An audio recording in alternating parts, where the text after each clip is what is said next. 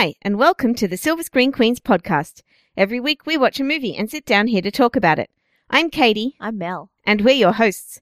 This week we watched 3 movies requested by listeners through iTunes reviews. The first of the 3 is Ex Machina, directed by Alex Garland and released in 2015. The plot of Ex Machina goes something like this.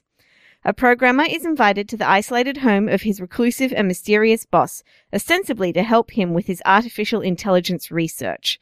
Isn't it ostensibly for something else and then he finds out it's artificial intelligence research? Yes, and then yes, I wanted artificial intelligence to be there in the summary. Yeah, because it's kind of the key point. It of is the whole movie. But yeah, it's that he wins a contest to do something. Yeah, the boss sends him this thing and says, "Oh, you've won a contest to come and stay at my house for a week, right, to help out with some project." Yeah. So Ex Machina is I thought it was an interesting film. About something that is really topical. And to me, it kind of feels like a good jumping off point for a lot of movies to start following on from, but it didn't really feel like a complete movie to me. I don't know. I probably felt that way when I saw it the first time, but I watched it again to do this review and I liked it a lot more. I started to see some of the bigger themes they were going for, but it's quite gentle, and that it's got that thing where a lot of it is text, not gentle. Subtext. I wouldn't have used the word gentle to describe Ex Machina.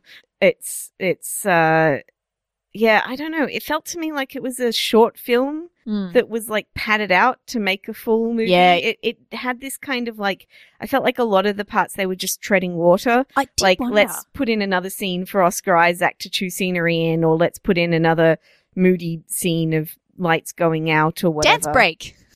Well, the dance break was unsettling. Oscar Isaac was always unsettling. It was this one of the strengths of the movie is how unsettling he is. Good. I thought the trio of main actors were good. I just think that it just didn't feel to me like they had finished the script before they made them. Something felt like it was off to me. There was also this kind of grandiose language that they used in the script that felt a little off to me. Like it was very unnatural, and they may have been doing that on purpose to unsettle you, but it also meant that I didn't ever feel like anything was genuine. Yeah, because they do talk a bit like some kind of like a pretentious third year philosophy student and their friends who after smoking a lot of pot kind of discussions. Yeah, lots of big words and intellectual showing off. Yeah, which isn't to say I didn't like it. I thought it was quite interesting and very beautiful, and kind of, it just felt like more of an intellectual debate. There wasn't like a lot of emotion in it for me. There wasn't a lot of I didn't get a lot of feeling out of it. That was kind of unsettled, and then it was finished. Like it never kind of rose above that to be affecting to me. Yeah, like you sort of you never really grow particularly attached to anybody, and it kind of seems like it doesn't want you to grow attached to anybody, and so the way it finishes is just not as I feel like the way it finishes should be terrifying for me, because I am genuinely afraid of artificial intelligence, as you know. But generally watching movies with robots in them doesn't actually bother me much. But I feel like the ending should have been upsetting to me, because it's like the artificial intelligence, is intelligent enough to kill her captors and escape. And yeah, well, I mean, there is the whole like parallel of it being about women rising up against men and killing them and going on to rule the world. That's, I think, where I don't really enjoy that, because the women are very much objectified in this movie, not just by the men in the movie, but also by the camera. Yeah, I know. And you're like, I know what you're trying to do here, but I don't think you're doing it well. Yeah. And I had a real problem with that through the whole thing, where I was like, yeah, I get what you're doing. The women are literally objects.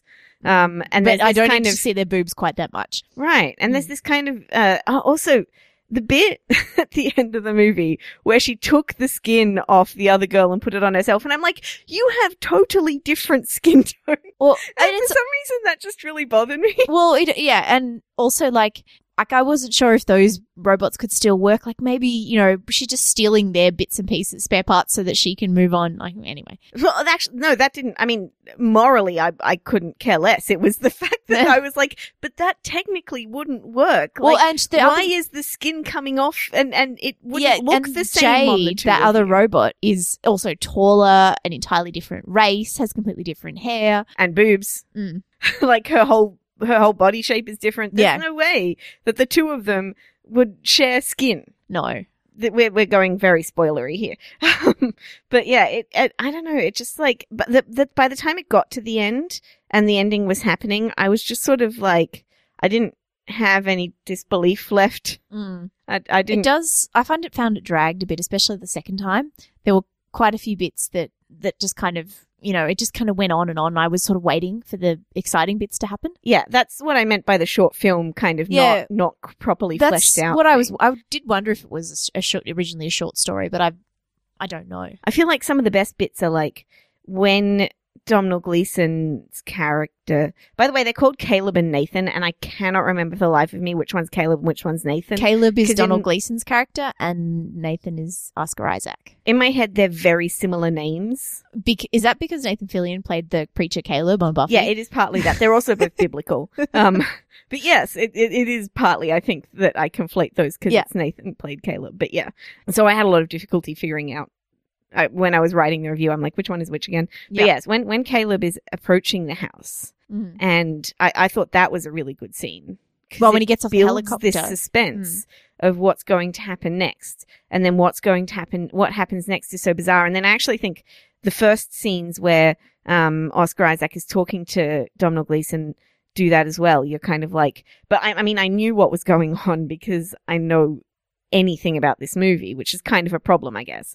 But it is really like there's this feeling that you have that Domhnall Gleeson's kind of had the rug pulled out from under him and he's just scrambling for purchase for the whole rest of the movie. They do an excellent job of that rug pulling. Like Oscar Isaac sort of wandering around the house frequently shirtless and barefoot, and like he just behaves very oddly, and then he takes him into that terrifying shining like corridor where his room is, which is just in this concrete bunker.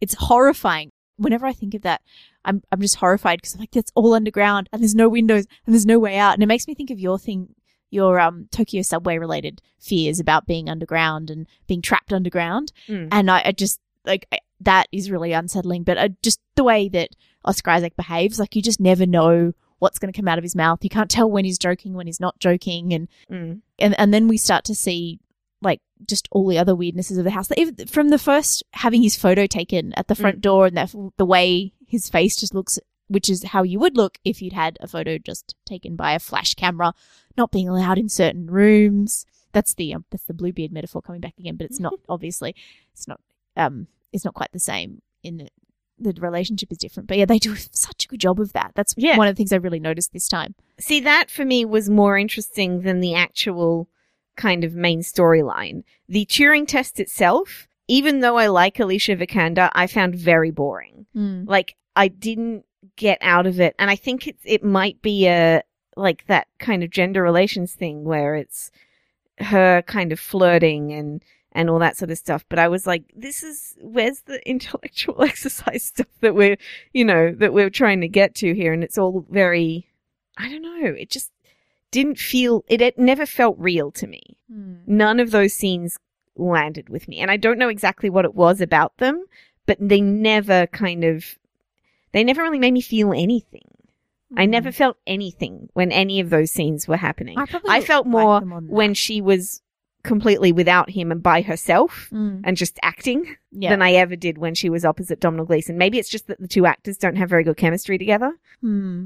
Yeah, I certainly was on their side, as in I wanted them to escape, but it was a weird kind of... I didn't really feel like there were sides. Thing. Which is strange. I didn't feel like there were sides. Like I was sort of like, or not as in like it's them versus him kind of an idea. I felt like, but maybe I didn't know anything about the plot of the movie. I figured out that Alicia Vikander was working against both of them very, very quickly.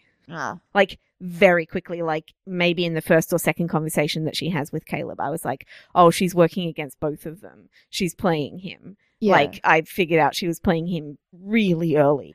So for me, it was all about, like, the three of them were playing these games, and basically that Caleb was just a pawn who was not very bright and being moved from one side to the other all the time. No, that was definitely, I think that's definitely what was going on.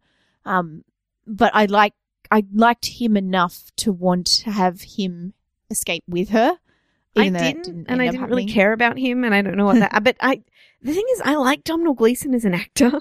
This is the second movie in which I really haven't liked his character very much. There's About Time, which I hate. Yeah. About Time? Yeah, but I About think that's Time, what it's which called. I hate. And then this one, where both of them he's playing ostensibly nice people, where I'm just like, no, I don't like them at all. And Caleb, I was just like, he's so, all of them are so fake, right? But Caleb is fake in this way that we're meant to believe it's sincere. Mm-hmm. And I didn't like that very much as a person, as a personal level. I think he played the role quite well. He's the kind of person I wouldn't like. Right. He's kind of too invested in the idea that he's a nice person. Yeah. And he's not interested enough in challenging anything, even when he's being presented with this. He's also incredibly easily thrown off by other people. Yeah. Like he's from the minute we meet him thrown off any sense of equilibrium. He's under the thrall of Nathan's character, and then he's under the thrall of Ava's character, and he never is able to find himself in that. He just kind of, we don't get really a sense of who he is as a person. It's yeah. So I mean, that's that kind of like it's an exercise in what's going on, and there's not a lot of feeling involved in it. Mm-hmm. I felt the atmosphere was fantastic. I mean, it's fantastic atmospherically. Like the house that they shot it in is actually a hotel, apparently. That makes so much more sense for the hallways. I was like, it looks just like the hotel from The Shining. Well, and it kind of makes sense for him. I mean, he doesn't really it's not really his home, Nathan's home, so much as it's like his compound. And where he experiments and where he's doing all this stuff. And it also, I thought Oscar Isaac was easily the best part of this movie because there's so many things going on with Nathan where like he's been basically alone for what seems like a long time. He's very reclusive. He's not had any contact with actual people. No. They're all his creations that he's been interacting with.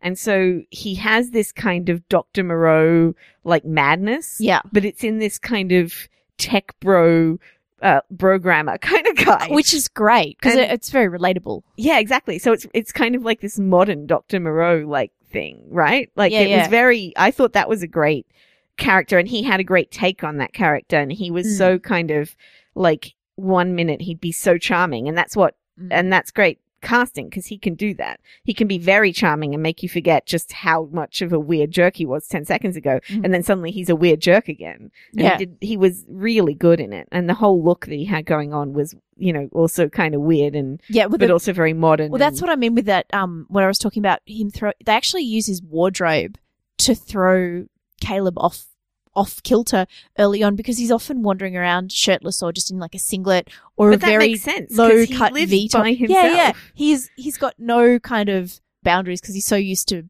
robots. He just assumes he's got another one. Yeah. Kind of, yeah. And but also he really wants that connection with Caleb. Yeah, because he's the only person he's seen in years. It's really interesting from that perspective to see that character work going on. I feel like Alicia Vikander really tried with Ava, but she wasn't given that much to do, which is odd because she's kind of the character that everything hinges on. But again, when she was by herself, she was better than any of the scenes where she was with any other people, which I thought was really strange. And I feel like the writing for her was not very strong.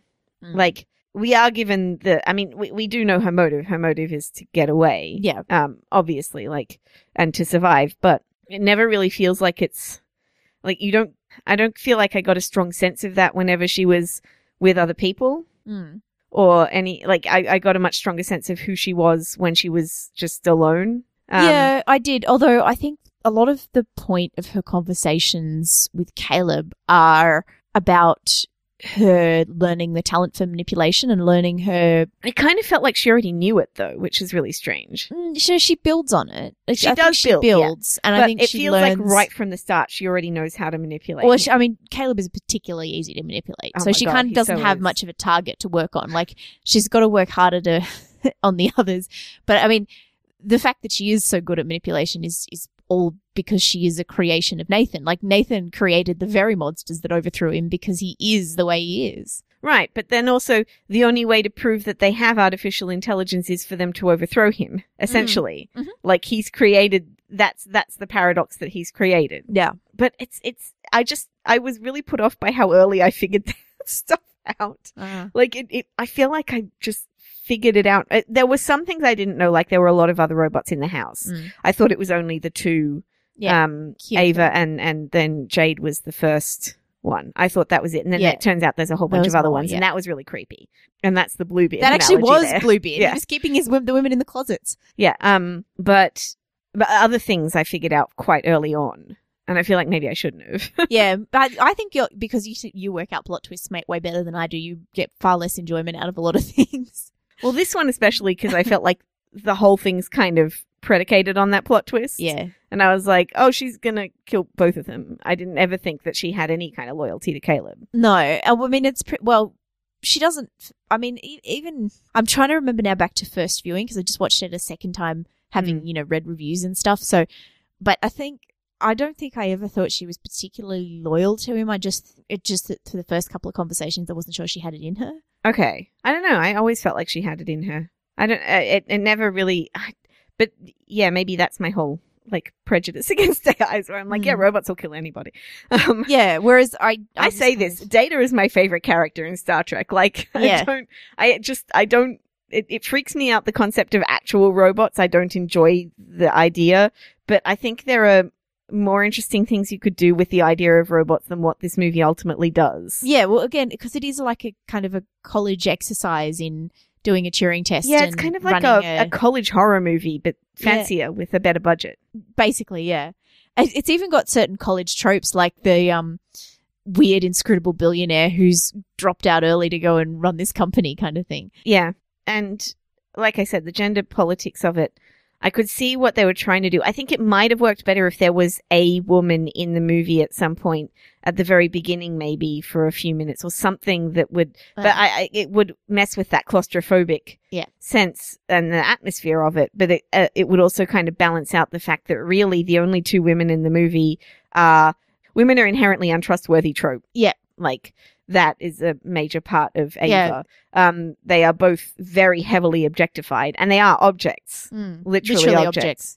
Yeah, and it's all about that sort of male fear that women's equality will mean that women will come to dominate them the way they dominate women. Yeah, and I can see that it's trying to kind of it's challenging these ideas and putting these ideas forward and stuff. I could see what it was trying to do.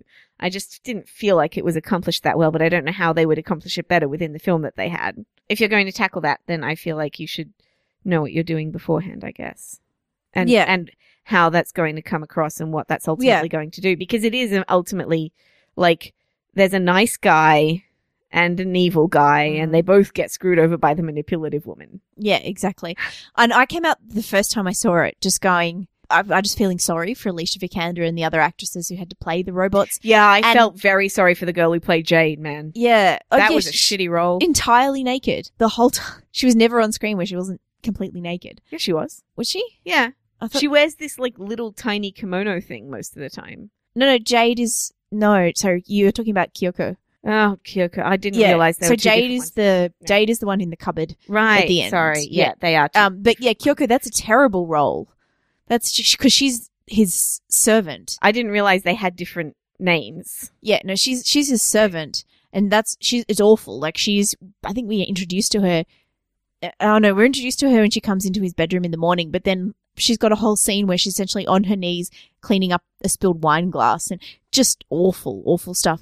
But I also came out feeling sorry for them because they were just so like there was so much focus on how they looked and how they moved and what they wore when it came to Ava, and like it was just awful. Even though I think the movie thinks it was being feminist or whatever, they were like, they had these ideals but were still not able to live up to them because everything they showed was completely opposite to what they said. Yeah. Well, I mean, yeah, I think the way that there's other ways of filming people and there's other ways of getting those points across without doing what you are against. Right, exactly. And and there's allegories and things like that, but this isn't an allegory. It's very text, not subtext, like you said at the beginning. And even the way Alicia Vikander's Ava looks before she's dressed or got skin on, even that's quite sexy. Like the way she's like, and I think there's like metal that curves up under her boobs, and she's got like these little, like it's very, even the way if you can have a sexy robot, she's a sexy robot. Yeah, of course you can have sexy robots. And they have them all the time, and they do that all the time with like you can the feminization of it. They actually directly address the sexualization of the robots in the text of the film. Again, film is text, but you can say that, but you're still doing the same thing. Like you don't get to sort of call out what you're doing and then that's oh no, that makes it okay. You know what? That's what I call moffeteering, when you call out something and then you just do it anyway. Anyway, so that's Ex Machina. Yeah. What did you give it? Probably 3 stars. I gave it 3.5 stars, which is much higher than you would think based on what I said. But I do think it was, there were a lot of really good things about it. Yeah. I just felt like it was not quite complete. Yeah. And I think part of the reason why my general discussion of it is so negative is because people are just really into this movie. And it, for me, didn't live up to those expectations at all. Yeah. I think it's possible people get really into it because they can see the characters as relatable. Oh, I'm the nice guy. Oh, I know a tech billionaire. I don't know. I think it's more that they just like the modern robots thing. Yeah. I feel like it's just geeks are really into it because it's like they're into robotics and it's very topical and all that. Yeah, it is very I mean, it's something that you feel like might go on in some secret part of the world right now. And I think that's what people are relating to. But I feel like, in 5 years, we'll have a much better version of this movie come out and it'll be fun to watch and interesting and cool and go into those ideas more. Anyway. Right. Movie number 2? Movie number 2 is Electric Children, which was directed by Rebecca Thomas and released in 2012. The plot of Electric Children is that a 15-year-old girl in a secluded religious sect becomes pregnant and believes it was an immaculate conception. And before you write in, I know I've used immaculate conception incorrectly there, but I couldn't find a better way of saying it. No, she believes it was immaculate conception, doesn't she? No, if the Catholic folk will write in and tell you the immaculate conception is that Mary was born without sin, not that Jesus was born to a virgin. Don't they call it immaculate conception in this movie? Yes, they do. So we're not wrong. We're just copying what they said in the movie. We're just copying what it said and also using it in the general English sense of it, not the theological sense. I just don't want people to write in because that's the kind of thing it's the Frankenstein's monster thing. People will write in about it because people are, pedantic. Yes. But if they say it in the movie, then I feel like we're justified. Yeah. This was... sorry. Yeah, so this is... This was another request that we had never heard of.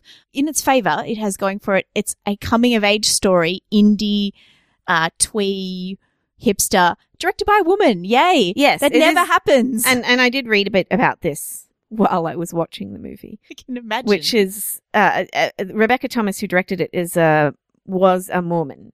She grew up Mormon. Oh, and her, at the time of the interview, so around 2012, her brothers and father were still practicing and her mother and sisters were not. Oh, and she wasn't.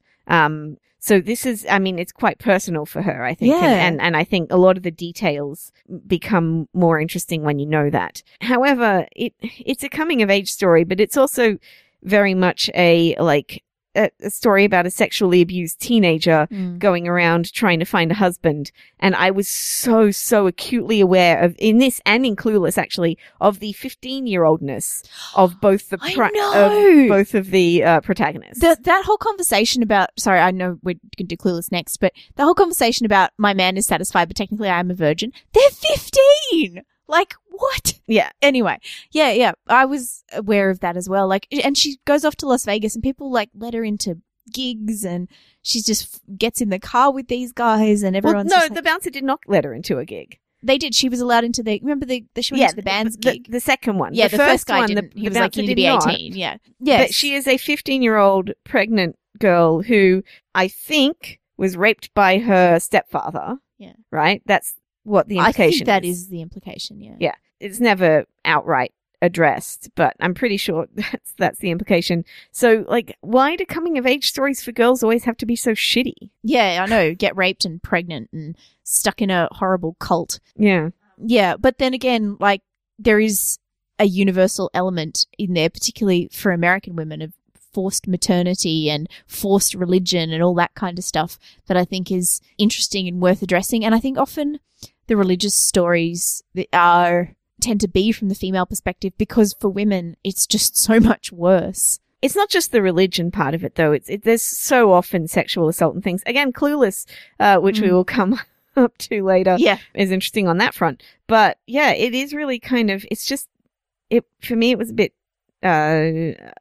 disappointing, I guess. I don't know. But I mean, it's not this movie's fault. Well, it's kind of a larger problem. Yeah. And I think what the story this movie was trying to tell, there's not a whole lot of story there. I liked a lot of parts of it. I found myself drifting quite often, but I don't think it was necessarily so much that it was boring as that it was meandering. Yeah, it kind of just goes along. It doesn't have like this really clear, good story structure. It just kind of goes along and this happens and this happens. And it felt very indie to me. Yeah, when this is the other thing. I think you and I are not big fans of that sort of drifting hipster indie film scene. Yeah. Neither of us are big into it, so I think it's maybe not our thing, which is why I was kind of like trying to focus on the exciting bit of it, of actually a woman succeeding in that field. And she's been picked up to direct the next John Green adaptation as well. Cool. This director, Rebecca Thomas. I think it'll be really good to have a woman directing a John Green adaptation, and it'll be good to see a different perspective from the same guy who directed the last two, because they were very similar in their styles, and she should bring something different to it. Yeah, and she's got, I think, a really good eye. She's uses a lot of very iconic American landscapes very well, I think. I thought the best thing about this movie, actually, an odd thing to point out, but was the sound design. The sound design was excellent. Yeah, those cassette tapes give and the clunks and whirs of an old cassette player give a sound editor and a sound designer so much to work with. Yeah, that was the hipster stuff. But yeah. But no, not just those things. It was like the sound of the waves and the song that was the one that she thought impregnated her was terrific. Yeah. And the way that like music, there's these different kinds of music and some of them are very jarring for the main character whose name is Rachel, and some of them were very kind of odd and interesting choices. I thought the way that sounds kind of sometimes overwhelm her, and because she's used to this silent home and that sort of stuff. It was really interesting. Overload of getting out and going to Las Vegas is quite an interesting contrast for her. Yeah, there's an interesting thing with the score where it sounds like it was played on an old, slightly out of tune piano. It's not that the notes are off; it's that the instrument is off. I thought that was very clever as the way they did that. I think with the real father's guitar, when they find him later on as well, when he plays the song for her, the guitar's slightly out of tune. Yeah, and it's good to have that kind of that always underpinning her sunny disposition, and her sense of humor and all that sort of thing, which is the only thing that kind of gets her through all of this stuff, because it's pretty crappy what she goes through. There's also an interview in that same interview with the director, she said that it was about Joseph accepting Mary unconditionally in the New World. And I was like, Rory Culkin's character, I think Rory Culkin really kind of tries and gets his character across quite well in this movie. But that guy is so nothing. Like, he has no strong opinions on anything. He only develops and he shot his dog. Yeah, that's disturbing. And he only develops a strong opinion once it looks like some other guy might get her. Yeah. And can we also point out that he must be older than her? Yeah, he'd probably be at least 21 or so. I don't think I think they were going for younger than that because he gets kicked out by his parents. Right. So maybe I think they were going for around maybe 17, 18. Right. So like late teens, I guess. Yeah. I think that's still older. But Rory Culkin wasn't when he made and this. when you're and she was about the actress who is what's her name? Julia Garner. She's really good. Like that. She was about 19 when she made it. So I mean, it's she's 15. Like, that is actually a child. Yes. Yeah, the fact that she is 15 and then like her birth dad, who seems like a really great guy, then goes, okay, off you guys go. And I'm like, she's 15. You'll let them run off together. What are you guys doing? Yeah. Like, why is everybody so perfectly happy to accept this 15-year-old wandering around by herself?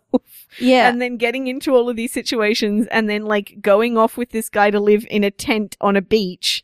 Like, what are you people doing? But the thing and is, she drives the truck by herself and you're like, wow, that's pretty normal for a farm kid. I know, but the whole thing is just she's driving a truck around by herself like in Las Vegas in that dress that makes her very, very out of place. How are cops not picking up on this? Because exactly, when she's dressed like that, she looks way younger than she really is. Yeah. The thing is, though, there are points at which, like, her mother helps her escape because her mother knows what's gone on and that she's been assaulted somehow. Whether the mother seems to think it's by the stepbrother. Yeah. I don't think that anybody actually knows what happened till right at the end. Like, so Mr. Will.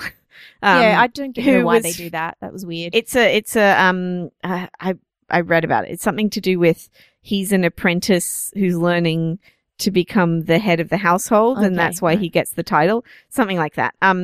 But he seems to listen to the tape, but he's the only one who's listened to the tape when they go to get her, right? Mm. Oh no, him and Rory Culkin have listened to the tape. Yeah. Which I'm assuming contains her admission of what happened. Mm-hmm.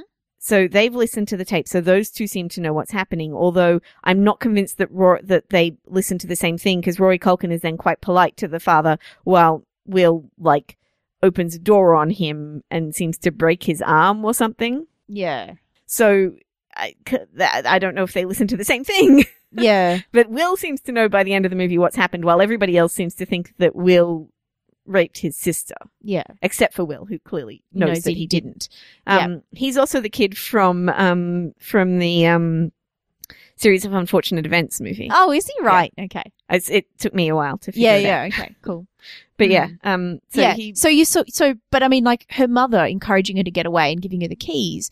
I don't think that's about her knowing that the father raped it's about her. But she assumes the brother has. And so she wants... No, but the brother's already been kicked out by then. Yeah. I think it's about that she doesn't want her daughter to have to marry this guy. Forced married, yeah. Yeah, I think that's the... Yeah, so you understand why the mum is more than happy for her to get out, get away. No, yeah, the mum I'm fine with. It's everybody else. And I mean, the stepdad, not the stepdad, the biological dad, that is weirder, that one. Yeah. Because, I mean... And he's been in the real world. And it seems like he's not, like, he says, I can't financially support you or whatever, but he obviously has enough wherewithal and resources to, bail out Mr. Will and all this other stuff, and also give away his beloved Mustang at the end. Mm. So it is, he's like, oh, well, she's 15. I'm sure she'll be fine. That's weird. Like, why doesn't he try and do something? She's also been in a cult. Like,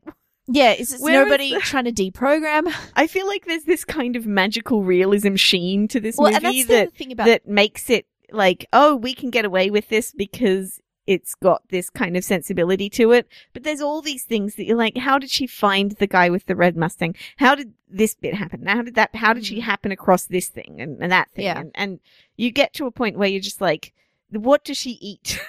Yeah. How does she pay for anything? How does anyone buying petrol? That's what I was asking. Because they drive these huge distances. She drives from somewhere in Utah to Las Vegas with like a backpack. So how does she have money for fuel for that truck? Yeah. How is she supporting herself? It also took me a while to figure out when it was set, because she says it's 1996 at one point. Oh, but I think she was born in 1990. They say she was born in 1996. Yeah, she was born in 1990. So I missed that, and I was like, for a long time, I thought it was set in 1996, and then I saw the cell phones, and I was like, oh. Yeah, no, I remember hearing them say that because I just looked up the actress's birth date, and she was born in 1994. So I was trying to work it out as well, because at first, of course, you're like, oh, this could be any time in one of those, Amish, fundamentalist Mormon, isolationist communities where they all wear those weird long dresses. Yeah. And that's why it's quite nice when they first go, she and the mum go into the town and go into a regular supermarket to buy a pregnancy test. Like, that is actually when we finally... She also wears the best dress in that bit. Yeah. But anyway. And Billy Zane is in this movie. Yeah, he's the stepdad. Anna Culkin. So it definitely, maybe that was why I got so many 90s vibes from it. Yeah. It's like, this is so 90s. And Rory Culkin's hair. Oh my it's God. so Oh, the 90s. skateboarding as well. Yeah, the All skateboarding. Exactly. This is why I kept thinking it was. And a lot of the Las Vegas stuff takes place in like the back alleys and sort of the skate parks and the alleyways and the sort of behind big buildings, and it's all in the daylight. It does have a 90s vibe, and that's probably got to do with, like, I don't actually look up the age of the director, but if you do look it up, I wouldn't be surprised to find that she came of age in the 90s. Yeah. And so therefore those experiences are what she's feeding into this. Yeah. How great was Mr. Will when he was high? Yes. You guys are speaking Japanese, and then he started to speak Japanese. Not so much speak it, but yeah. No, I kind of like, there was a period of time where I was like, I wish this movie could be about him for a bit, because he was so much more fun for a little while. Yeah, and it's kind of interesting too, because he's also been mistreated and abused by this cult that he's stuck in, and he goes back at the end. Now the implication is he goes back to make it better, take on his father, but still, like, that's awful. Why he is maybe 16 or 17 years old. Why isn't somebody taking care of him and trying to get him out? Well, I think he's a really interesting character, actually. I was more interested in him than I think anybody else in the movie. The mother is interesting as well. The kind of she's my favorite of what she did and her choices and stuff like that. That was interesting. And we know that she had an affair with the biological dad of Rachel. Well, and there's this whole bit about the Mustang as well, which, like, Rachel knows the Mustang is a car. Yeah. From when she's telling the story. So she knows her mother's telling her a sex story. Yeah, it's quite obvious. But she doesn't know she doesn't seem to know how people actually get pregnant. So it's very strange. I'm not sure that, sorry, just going back to something. I'm not sure the mother had an affair. I think she had sex with that guy then and was forced to marry the stepfather. But then Mr. Will is her son, right? Oh, and is he older? Yeah, and he's older than. Okay, no, that must be because the way she's dressed in that Mustang scene as well. She's wearing like jeans and a t-shirt, and she has like ordinary hair. Well, maybe she left the cult for a little while and then went back, or perhaps they weren't in the cult at that point. In the relationship, maybe they were just like regular religious folk or whatever. Yeah. See, I was trying to piece together the backstory of a lot of these things, and I just kept finding these holes. Yeah, exactly. Because, I mean, the poetic way to do it would have been that her mother also got pregnant and then was forced into this marriage that she... Yeah, but that's really not the case. Actually what's happened when you think it through. Unless Billy Zane had Mr. Will from a previous marriage. Yeah, I mean... And then I don't know. But she also, the mother said has this line about how the mother was surprised every time she had a baby, which I was like, that's strange. Well, yeah. Well, again, that's that thing about women and religion keeping women from knowing anything about their own bodies. But her mother was not always in a cult, right? Like, there's a very strong implication that her mother wasn't always in a cult. So clearly the mother does. Well, I mean, and she knows when she's pregnant, but still doesn't know how people get pregnant. She obviously knows from the mother, but there's a lot of these kind of. Well, I think the surprise also has to do with the Rachel convinces herself that this pregnancy is an act of God. It's preordained. The baby is meant to be. Yeah. And whereas I think her mother is more prosaic about it, and it's more like, oh, right, I got pregnant. Whoops. Or, oh, that's happening. Yeah. It's rather like a more of a biological action than a divine one. Yeah. Like a baseness. I don't know. There's a lot of things in this movie that I feel like kind of get, because you're scrambling really hard for hints about what's happened anyway. Yeah. So I kept picking up all these hints about all these different things, and I was like, that's been dropped. The main dude shot a dog. I can't get past that. I can't get over that. Like, he says he shot his dog. Yeah, it's and awful. I'm like, no, from that point on, I hated him. Right. I couldn't get past that. I seem to forget that he'd shot his dog. I just sort of didn't believe him. I thought he was going to say he'd shot his stepfather or something. Yeah, I thought that would have was made more sense. I thought that was going to come out as being different as well.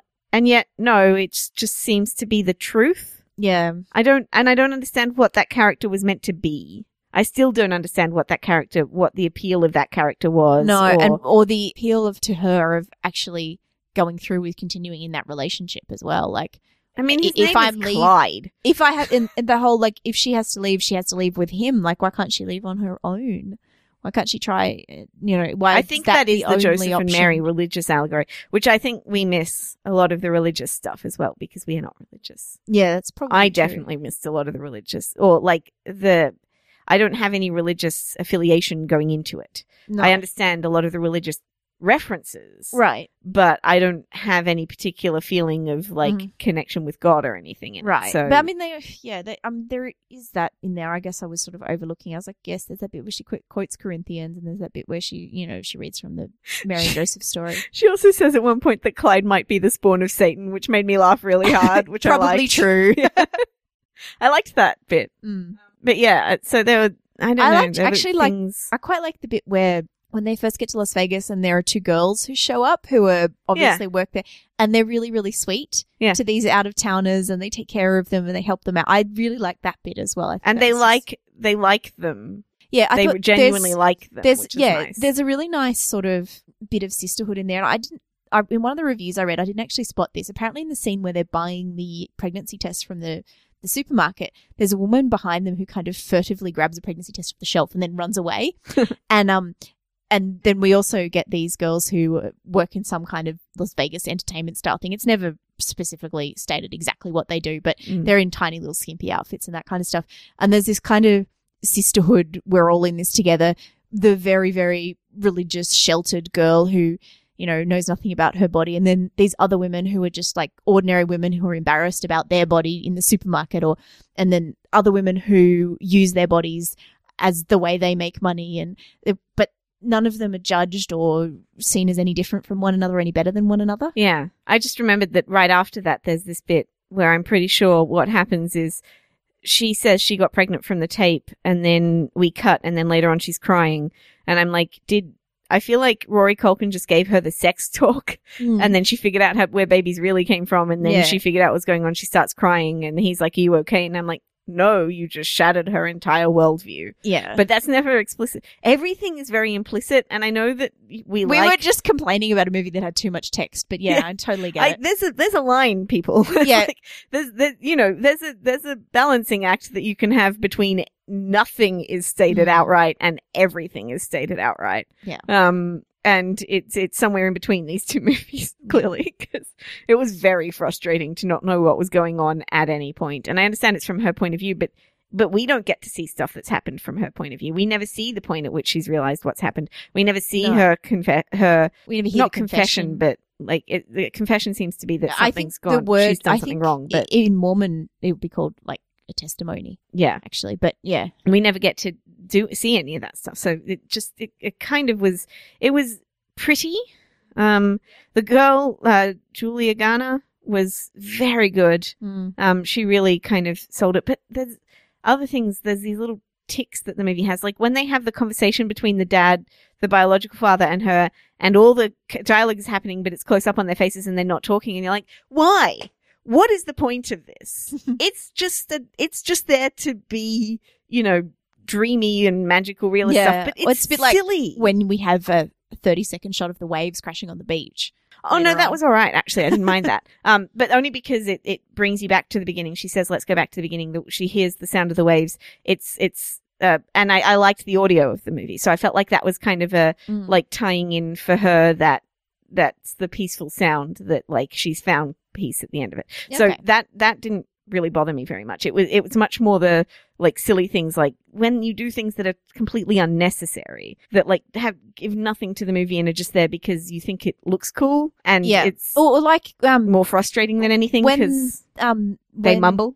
Well, yes, when Rachel and her bio dad pull up on the road and Kieran Culkin's just burned the car, and he instead of walking straight to the car, he sits down for a second, and then we see him get in the car.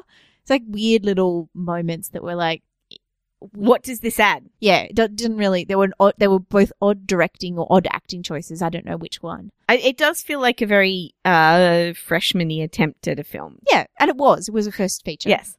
So there's that. I mean, yeah, I don't know. It was, and it's no worse than like any number of other coming of age type indie hipster things made No. by men. It's And nowhere in near. fact, it provides something of a refreshing perspective It does. compared to those. It's certainly nowhere near my favorite of any of the coming of age movies I've seen. But I'm still really partial to Y Tu Mama Tambien on that front. Fair So, do we want to give this one a rating? Yeah, 3 stars. I was going to give it 2.5 stars. Fair enough. I think I got a little bit frustrated with it a little bit more often. Yeah, okay, fair enough. It's sort of still sticking in my head, but then it is the most recent one of these that I watched. Yeah, see, when I got here today, I could not remember Mm. huge chunks of this movie. So, and I watched it today. Yeah, fair enough. So there's that. Yeah. It might have been, if I'd seen it at the cinema, I might have Mhm. been a little bit Yep. more sort of Yeah. swept up in it. I don't know though. It might have just been more frustrating. Mm.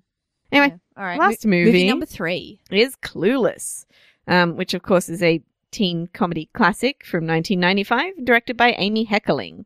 So, yay, lots of female-directed movies today. Yeah, 2 out of 3. I don't think this has ever happened before where we've had 2 female-directed movies in a row. No, it's so pretty cool. rare. Yeah. An update of Jane Austen's Emma for the 90s. Cher is a pretty smart, rich teen used to getting her way.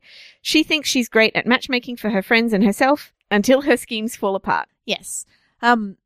This movie is going to be hard for me to review. I barely made any notes while I was watching it, but it's so much a part of my childhood and my teen years that it's really hard to review, although I did really appreciate the opportunity to go back as an adult and find all the problematic shit. Well, actually, I think when you were talking about them being 15 and the man is satisfied thing, I actually think the movie is calling that out. I think this movie is very critical of what teenagers get up to in LA. And I think they're doing it in this fun kind of poppy way, but she's also going, this is really dark. Yeah, because it's really disturbing that there's 3 15-year-old girls and 2 of them are sexually active. And not just sexually and active, but the one who isn't is being shamed for it as though she is somehow not cool or... you're a virgin who can't drive. Oh, God. I know. But yeah, no, it is really, it's not just that. There's, the Travis storyline, the Breckin Meyer storyline, which is that he, actually goes to AA and gets off drugs. Yeah.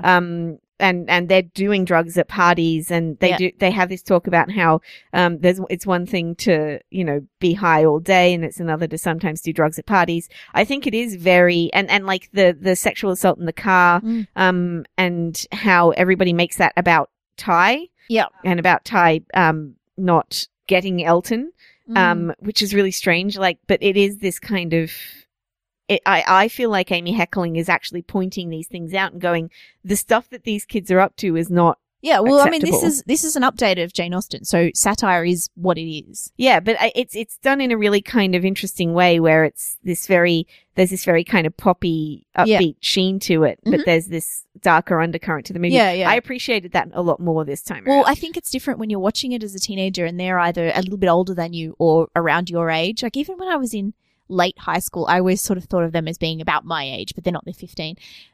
But She's 16. She's 16 by the end of the movie. yeah. Which is important because that makes her Josh. relationship with Josh legal. Yeah. Because up until that point, he's a pedophile. Yeah. Damn it. Now I've completely lost my train of thought. Sorry. Oh my God. They're 15-year-olds. Yeah. No, You were thinking about how they were the same age as you when you were a teenager. Yeah, when I was a teenager. So I think that you do have a bit of a different perspective when you're actually a teen as opposed to watching it when you're in your 30s and you look at them and you're like, oh my God, these babies, these poor babies, who is taking care of these kids? Well, yeah, I mean, there's a whole plot point about how nobody's taking care of Cher. No, Cher is she's taking care of everybody everyone else. Yeah. Well, her maid is, but Well, but I she's mean, partly doing she's it. taking care of her dad and stuff, which is, is not cool. Yeah, no, exactly. And the relationship that she has with her dad, like, she adores him. He's a terrible father and probably a terrible person. I think the only good thing he does in the entire movie is to maintain his relationship with Josh and say that thing about how you divorce wives, you don't divorce children. And the relationship with Josh is super weird because they were once stepbrother and sister, but not for very long. But then they kind of have an almost siblingy kind of thing going on. And then, but I think the chemistry between Alicia Silverstone and Paul Rudd's just like overwhelming charm in this movie So cute.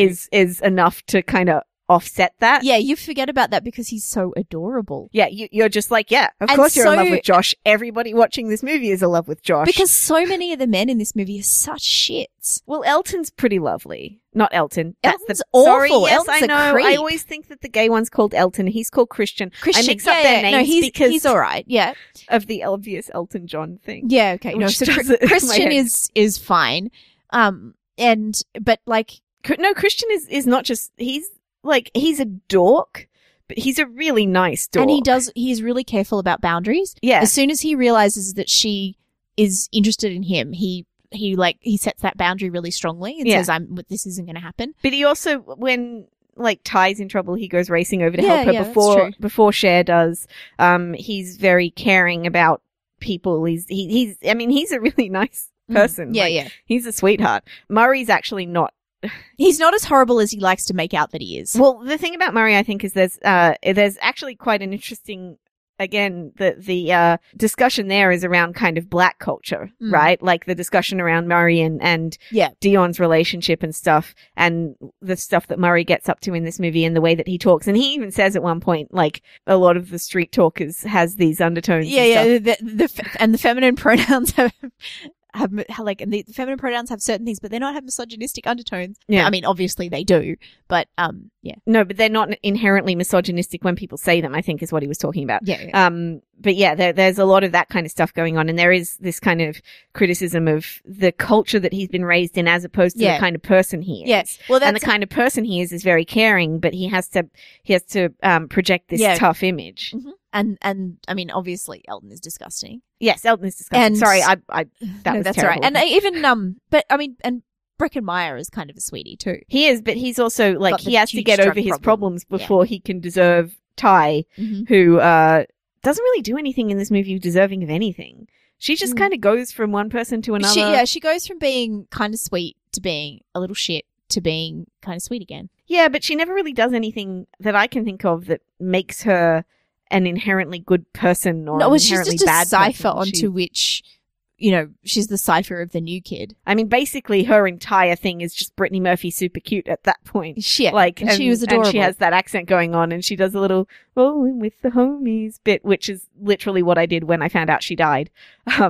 When Brittany Murphy died, it was like the first thing I thought of. Aw, that's so but- sweet and awful and I know, but Yeah. that's what yeah. I thought of. But yeah, it's interesting that like, and Cher is very shallow, but also quite clearly like a good person She's from the start. incredibly kind. Yeah, not to people that not in terms of people's appearance and things like that. but No, in other because I ways. mean, like, the whole thing with Elisa Donovan's character, and yeah, she's awful to her. Amber, right? Amber, yeah, Yeah, but I'm watching Amber going, oh my god, yeah, Amber's worse. Amber. No, it's the clothes they put on that girl. Like everybody else looks like 90s kind of to the max, but at least their outfits go together. There's a point at which Amber's wearing like Pippi Longstocking braids and a body sock that goes from her neck out to her arms and then down to her legs. Oh. And that has stripes on. It's the ugliest thing I've ever seen in terms of clothes in a movie. Yeah, When she's taking all the photos, Mm. Amber's wearing that and you're like, what? How? What? Whereas some of the dresses that Cher wears, she could easily get away with today. well, yeah, I mean, unfortunately, a lot of that stuff has come back into fashion. Yeah, Drifts, but I mean, she would look. yeah, she like, would still look people good. would look good in those things today, Right, as opposed to exactly. looking terrible in them like they Yeah, did in yeah. this movie. I mean, it doesn't hurt that Alicia Silverstone was like 19 years old and thin as a rake. No, but and I think that her being 19 years old really works for the character because she's Yeah, just so like fresh faced and Well, she's sweet and she's really good. There's some genuine moments of vulnerability Mm. with her that she just lets it all show. yeah. I think this is a movie that needs a very careful. You need to pitch your performance at a very careful level, kind of like we were talking about with Back to the Future, because it is kind of walking this line between campy and realism. Yeah, and she does that really, really well. yeah. Because especially, I mean, the beginning of the movie is very. I watching it back again today. I watched it thinking, yeah, these performances are all really heightened. Mm. Everyone's like got these. They've got these really sharp bits of dialogue, and they just kind of snap back and forth at one another. And, very timely references that don't date at all. No, not at all. And they but they also what that serves to do is it makes you, the words coming out of their mouth don't match the people that they are. Yeah, but that's just perfect for this movie and exactly what you need to work through over the next 3 acts. Yeah, exactly. But also the way that they talk and everything. People didn't talk like that in the 90s. Like anybody, all of you kids today watching this movie, watching back on this, we did not talk like this in 1995. Nobody talked like this in 1995. It is a very much heightened reality kind of thing. Yeah.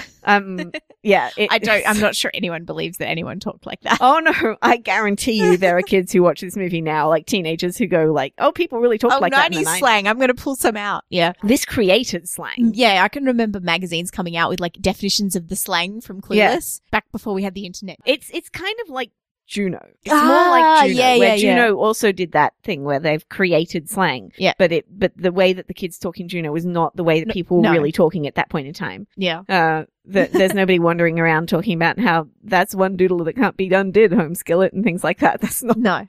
It's not realistic conversation. But I do think this movie has a very Amy Heckerling did a really good job with this movie. This is fantastic. The adaptation and then the screenplay is just spot on. However, I do think it kind of takes a while to get into it. Yeah. I think it's a bit forced and a bit uncomfortable at the beginning, and then it kind of gets more, everybody kind of gets more into it later. This was better my later. criticism, or this was why I was noticing those heightened performances as well. And we open with this montage of California kids kind of stuff, and then Kids in America plays underneath it, and like I was going to talk about the musical cues in this movie. Oh my god, the music! I was writing down a list of. There's this like dramatic music that plays.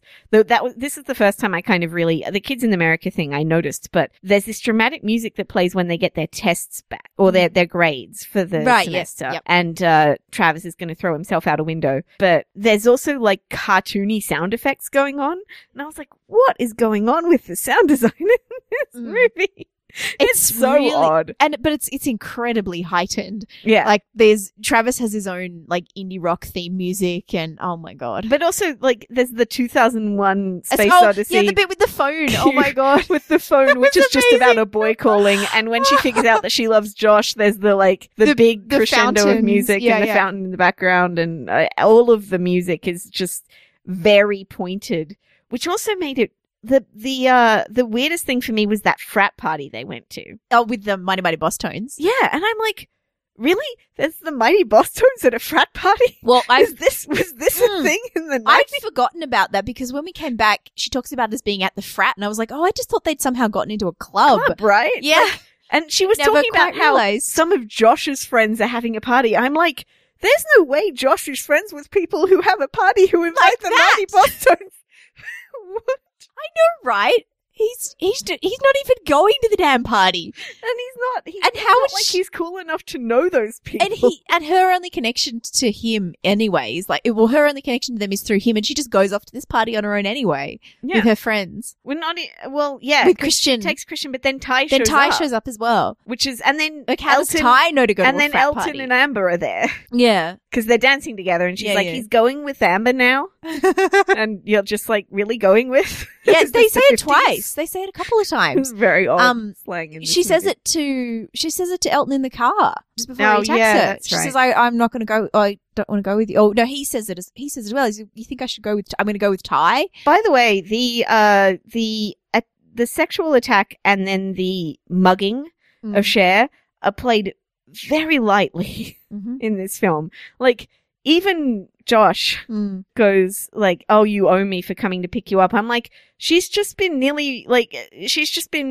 kissed against her will, possibly nearly raped, and then been mugged. Why doesn't anybody care about this? And the thing is, that's the whole reason he gets out of bed. Like, he answers the phone and he's like, oh shit, I need to go and pick her up. Like, of course she doesn't owe him. Like, she's in trouble. Who else is she going to call? Yeah. And, but also, how come people don't go, oh, you got mugged? You poor thing. Because you got out of a car where somebody was sexually assaulting you. But you know what? It's that double victim blaming.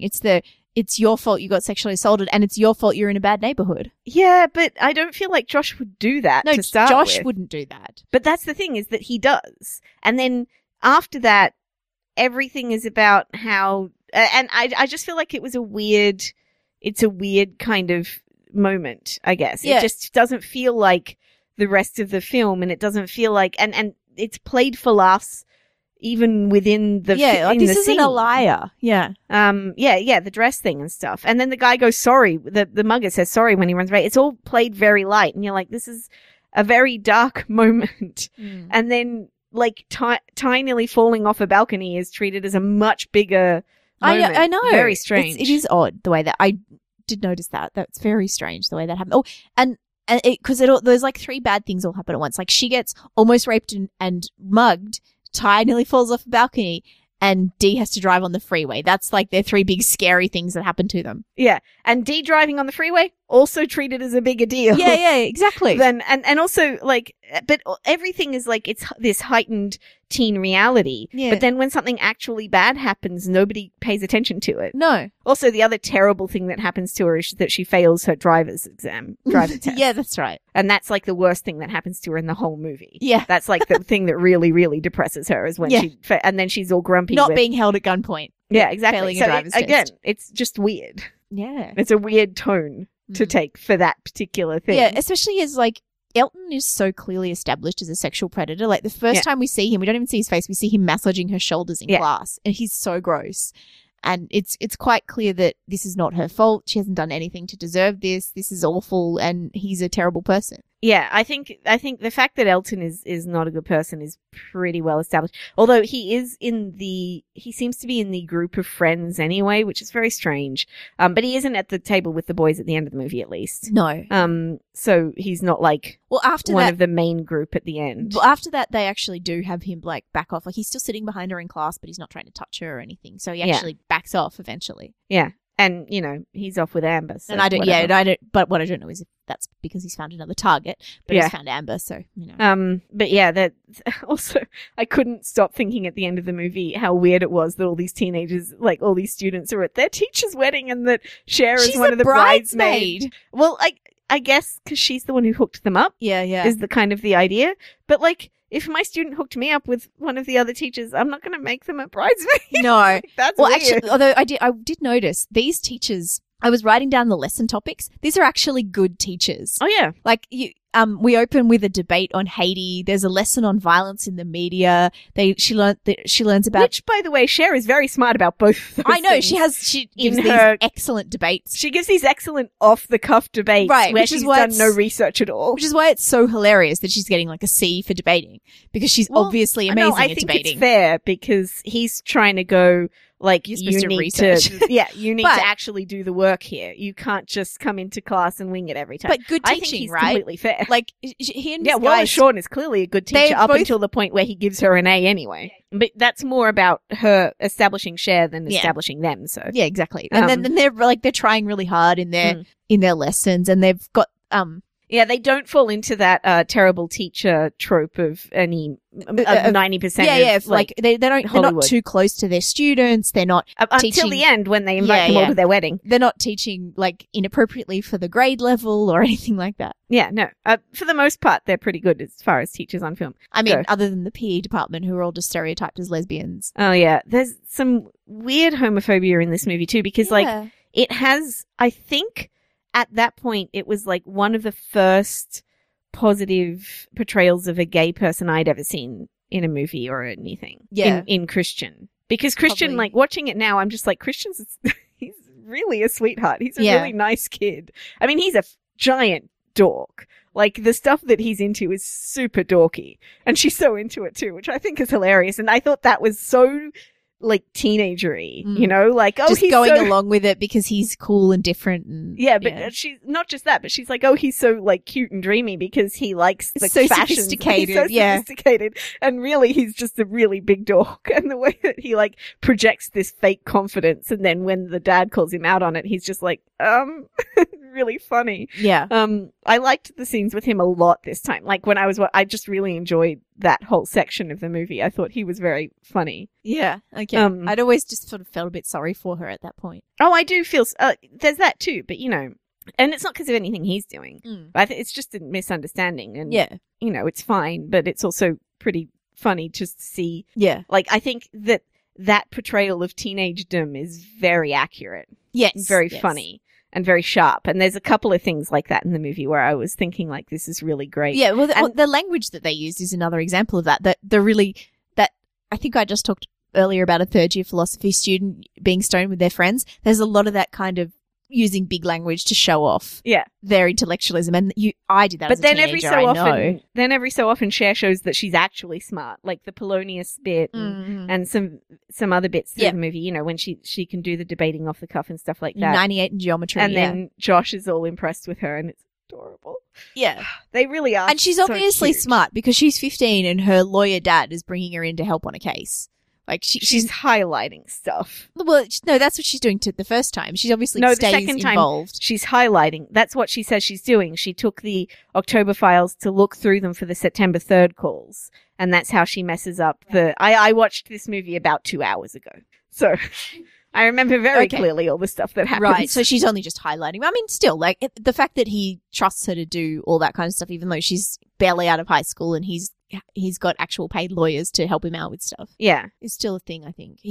I mean, that goes back to then Cher's relationship with her dad and how he only respects her on the level of her being like him, which is problematic, of course. Yeah, I don't think that he's meant to be the picture of a great dad. No, I think it's more that he's all she's got and she adores him. And she's such a sweet person that she just kind of gives, which is all of it's really nice. Yeah. I think, and the home stuff is so good because Paul Rudd and Alicia Silverstone really do like work well off each other. They have a very nice, easy chemistry in this film, and it makes all those problems with it kind of smooths over all those weirdnesses because they're just going so on. sweet together, and he's so dreamy. And at least he's not actually her first cousin, like in the book Emma. So there's that. That's true. And he's also probably more interesting than any of it starts with N, right?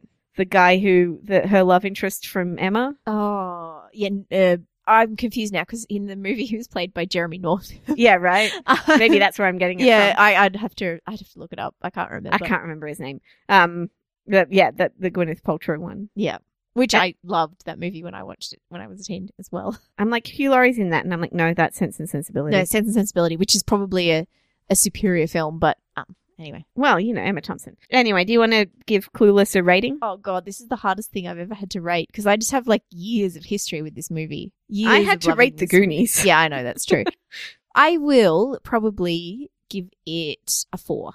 4 stars. I'm wavering between 4 and 4.5. I did that while I was umming there for a second. I don't know. Because it's so clever. Like, even... It is. Like, there's only I can only think of really minor kind of quibbles with it. Even the stuff that I thought was jarring at first, I was like, oh yeah, I can see where this fits in. Like the musical stuff was at first jarring, but then once you get into it, I just think it's so different and strange in the first like 15-20 minutes that it took me a little while to kind of get into the rhythm of the film. And there's that weirdness with the mugging. Yeah. Very strange, tonally. But I mean, overall, I'll give it 4.5 stars. Fair enough. Okay, cool. Thank you very much for listening to the Silver Screen Queens podcast. If you would like to have your own favorite or least favorite movie discussed by us, please feel free to go onto the iTunes website, store, app, whatever, and give us a rating and a review, and we will definitely get to your movie. If you would like to find us on social media, we are on Facebook. Just look up Silver Screen Queens. We are on Twitter at @screen_queens. We are on Tumblr, which is silverscreen. Tumblr.silverscreenqueens. I always get that around the wrong way. .com. If you want to read Katie's blog, where she reviews lots and lots of movies, the Ex Machina review is up now. That's silverscreenqueen.wordpress.com. And if you want to find our show notes, they're on our website, silverscreenqueens.com. I'm sorry it has been a while since I did movie reviews. It's just that I got really into Daredevil, and that's literally all I've been doing for about 2 weeks. But anyway, thank you very much for listening. Bye. Bye.